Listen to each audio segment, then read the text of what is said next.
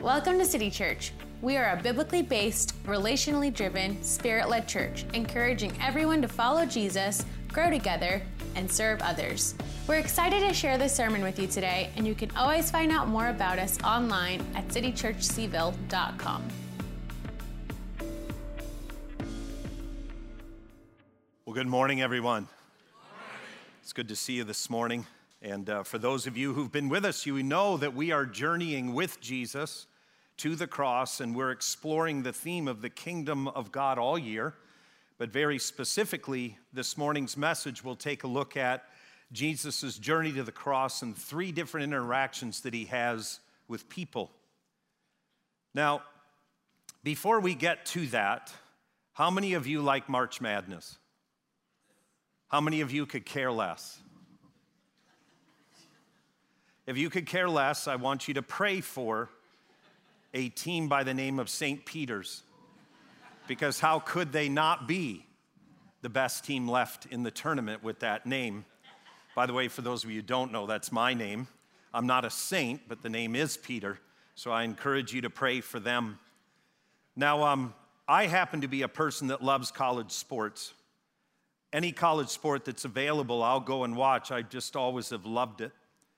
And sort of as a way of setting up what we're going to be looking at this morning biblically, I wanted to reference an interaction that I had with a friend of mine, and his name was Gene. Gene has now passed away. He was in senior of years when I met him, but we became somewhat friends.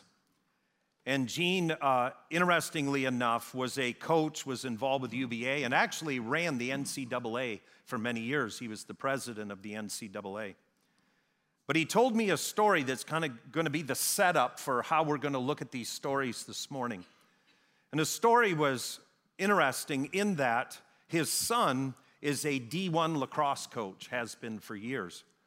His son had just started his career as a coach, and it wasn't going well at all. It was actually going terribly.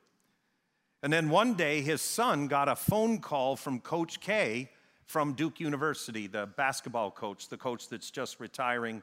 And he reached out to Gene's son. And basically what he said to him was, here's what I want you to do. I want you to get on a flight, and you're going to come to Duke, and you're going to shadow me for 2 weeks.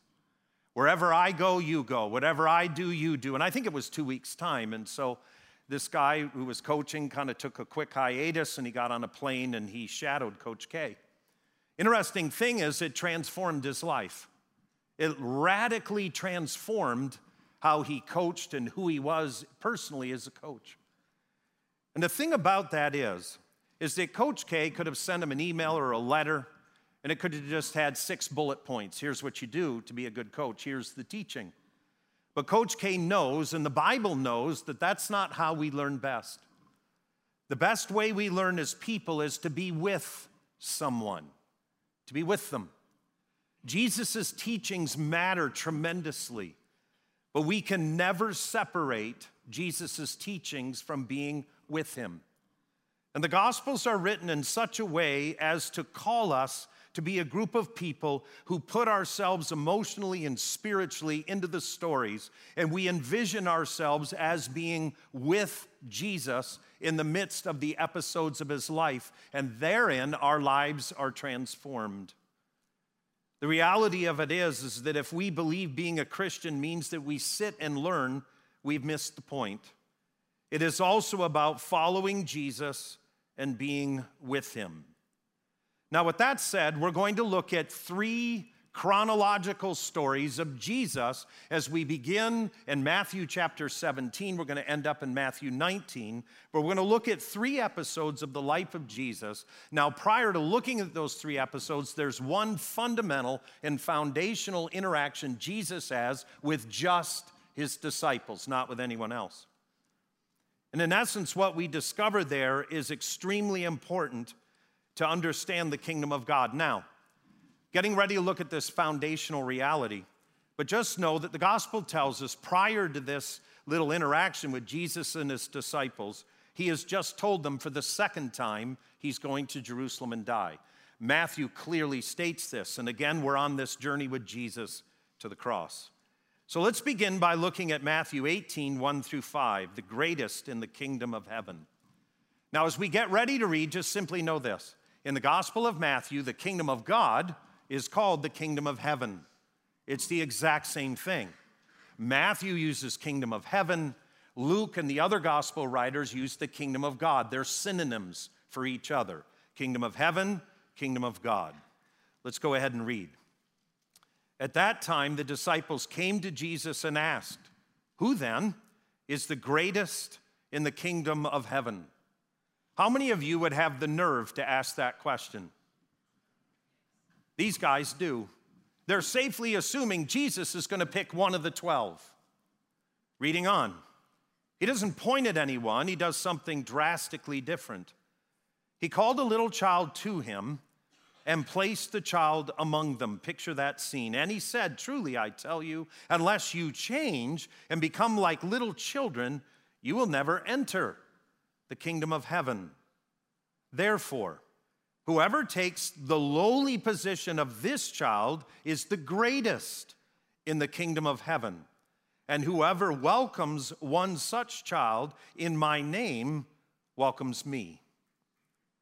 Now again, this interaction, this foundational reality for the next three interactions Jesus has, begins with the disciples asking the question, who is the greatest in the kingdom of heaven? And Jesus picks a child. He picks a child. How can a child show any form of greatness at all?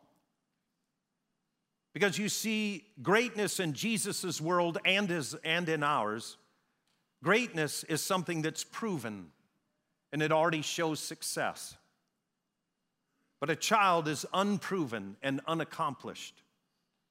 And yet here Jesus announces that this child is the greatest in the kingdom, and anyone who wants to be great must become like this little child.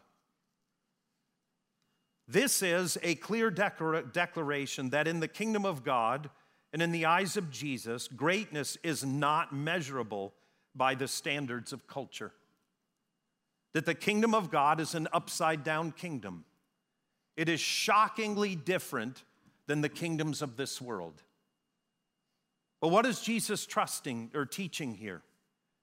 Jesus pulls in this little child, and here's what he wants us to understand.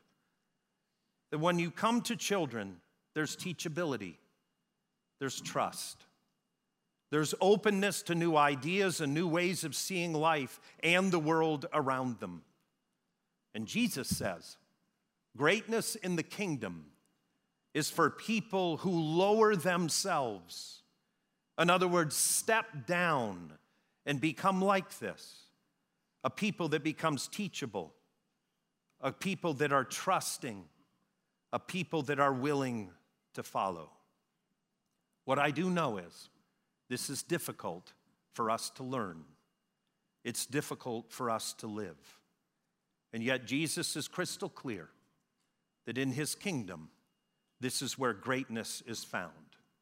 Now to the three episodes very quickly of Jesus interacting with three different sets of people. Now we move from Matthew 18 to Matthew 19. In Matthew chapter 19, verses 13 through 15, the little children are brought to Jesus. The text says, "Then people brought little children to Jesus for him to place his hands on them and to pray for them. But the disciples rebuked them. And Jesus said, 'Let the little children come to me and do not hinder them, for the kingdom of heaven belongs to such as these.' When he had placed his hands on them, he went on from there." Now to continue the theme of March Madness, this is a picture of Pete Carroll. Pete was the basketball coach at Princeton University when I was a chaplain there. Pete was a very unique guy. He was famous for having a defense that was brutal to play against.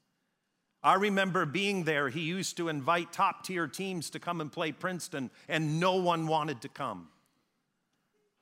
What's interesting to note is that he coached for 29 seasons. He had 11 NCAA tournament berths. In 1969, Princeton lost by 1 point to UCLA when John Wooden was the coach. But he inevitably got his redemption while I was there. On March 14th in 1996, Princeton beat UCLA in the first round of the NCAA tournament, 43-41. No one could believe it. Now, the reason why I'm mentioning Pete is because of the idea of blessing. Because my wife Fran and I, when my son was just a toddler, he's 28 years old now, we were in a restaurant in Princeton. We were holding our son. He's just a tiny little guy. And there we are, kind of in the foyer of this restaurant. It was very crammed, and Pete Carroll was in front of us, so I kind of tapped him on the shoulder, kind of introduced myself and said, hey, was talking a little bit. And he did the oddest thing. And looking at us, he asked us, do you mind if I bless your son? Why not? And so he did this, literally in the foyer of the restaurant. He reached out his hand and he put it on my son's head and he just prayed. He said, God, bless this child. I will never forget it because it was so weird, but it was so powerful. It was so, it's hard to explain the emotion of a parent when someone wants to bless your child. I mean, think about that. Never forgot that. I don't know what else Pete was praying in his mind, but it must not have been that my son would be blessed with athletic prowess, because my son never watches anything in the NCAA. He hates sports. He doesn't understand sports. But I want you to notice something, that when these parents are trying to bring their children to Jesus, the disciples rebuke them. That's stunning. Because in chapter 18, we learn Jesus had just taught them that the kingdom of God belongs to little kids. And if you welcome one, he literally said, and whoever welcomes one such child in my name welcomes me. And his disciples didn't get it. And they're rebuking the parents who are trying to bring their children just so Jesus can lay his hands on them. And I believe that what this teaches us is that understanding how the kingdom of God works is difficult, it's challenging, and it takes time. Here are Jesus' disciples who've just walked with him through the idea of this child, and they missed it. They didn't get it, so they rebuked the parents. And then the text tells us that immediately upon them rebuking the parents with the children and Jesus blessing them, we have the story of the rich man in the kingdom of God. It literally says, just then a man came up to Jesus. Here's what I love about the Gospels. The Gospel will show you one thing and then show you the exact opposite. Children being brought to Jesus. And now there's a rich young man, and the Gospel of Matthew is going to teach us some things about the kingdom. How does it work? How are we to view it? Well, let's read the famous story of the rich man and Jesus. Here's what the text says. Just then, so right on the heels of these little children, just then a man came up to Jesus and asked, "Teacher, what good thing must I do to get eternal life?" "Why do you ask me about what is good?" Jesus replied. "There is only one who is good. If you want to enter life, keep the commandments." "Which ones?" he inquired. And Jesus replied, "You shall not murder, you shall not commit adultery, you shall not steal, you shall not give false testimony. Honor your father and mother and love your neighbor as yourself. All these I have kept." The young man said, What do I still lack?" And Jesus answered, "If you want to be perfect, go. Sell your possessions and give to the poor, and you will have treasure in heaven. Then come and follow me." When the young man heard this, he went away sad because he had great wealth. Then Jesus said to his disciples, "Truly, I tell you, it is hard for anyone who is rich to enter the kingdom of heaven. Again, I tell you, it is easier for a camel to go through the eye of a needle than for someone who is rich to enter the kingdom of God. And when the disciples heard this, they were greatly astonished and asked, who then can be saved? And Jesus looked at them and said, with man that is impossible, but with God all things are possible. Can you feel the contrast between the rich man and the children? The little children are unproven, unaccomplished, untested. And yet now you've got a rich man who's proven, he's successful, and he is accomplished. What fascinates me, though, is what Jesus says to him in speaking to him about the 10 Commandments. The text says, Jesus replied, you shall not murder, you shall not commit adultery, you shall not steal, you shall not give false testimony, honor your father and your mother. I want you to think about the last 5 of the 10 Commandments. Jesus only asks him about 4. He misses one. Who in the sanctuary knows which one Jesus does not ask him about? Do not what? Covet. Jesus never presents him that law. Do you want to know why? He doesn't covet anyone else's life. He has the life everyone else covets. And so Jesus never asks him that. This guy's life is together, he's successful, he's following the commandments, and he's wealthy, which in Jewish theology means God is with him and God is blessing him. So Jesus never asks him about covetousness. But what he does say to him is, honor your father, your mother. You see, conservative, biblically centered rabbis teach us this, that the 10 Commandments, 1, 2, 3, 4, 5, are a parallelism between 6, 7, 8, 9, and 10. They actually link together. So commandment number 1 links to commandment number 6, and commandment number 5 links to commandment number 10. Commandment number 5 is honor your father and your mother, and commandment 10 is do not covet, the one that Jesus looked over. But here's what the rabbis teach. The rabbis teach that there are many who do not honor their parents because they despise their station in life that their parents gave them. And so because they covet the life of others, they look at their parents and go, I don't have the station in life I wanted. And because of covetousness, they cease to honor their father and their mother. The rabbis teach these two go together. Honoring mom and dad and covetousness are connected. What a profound thought. But here we have a guy who is living the life that everyone covets. And in this story, we have 2 emotional responses. First of all, the text says the rich man went away sorrowful because he was wealthy.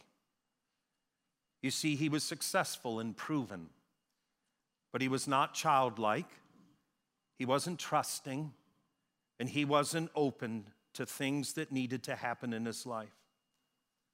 But here's what I want to tell you. There are those people who have great wealth and great success who have found incredible comfort in this story. Because we live in a world that demands success, and it demands wealth, and it demands power. What a relief it is to step into a kingdom where that doesn't matter.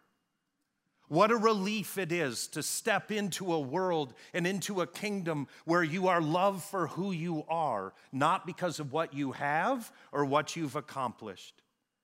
Many of us may see this as a struggle to understand and to incorporate into your life as you follow Jesus, but just know it's actually good news.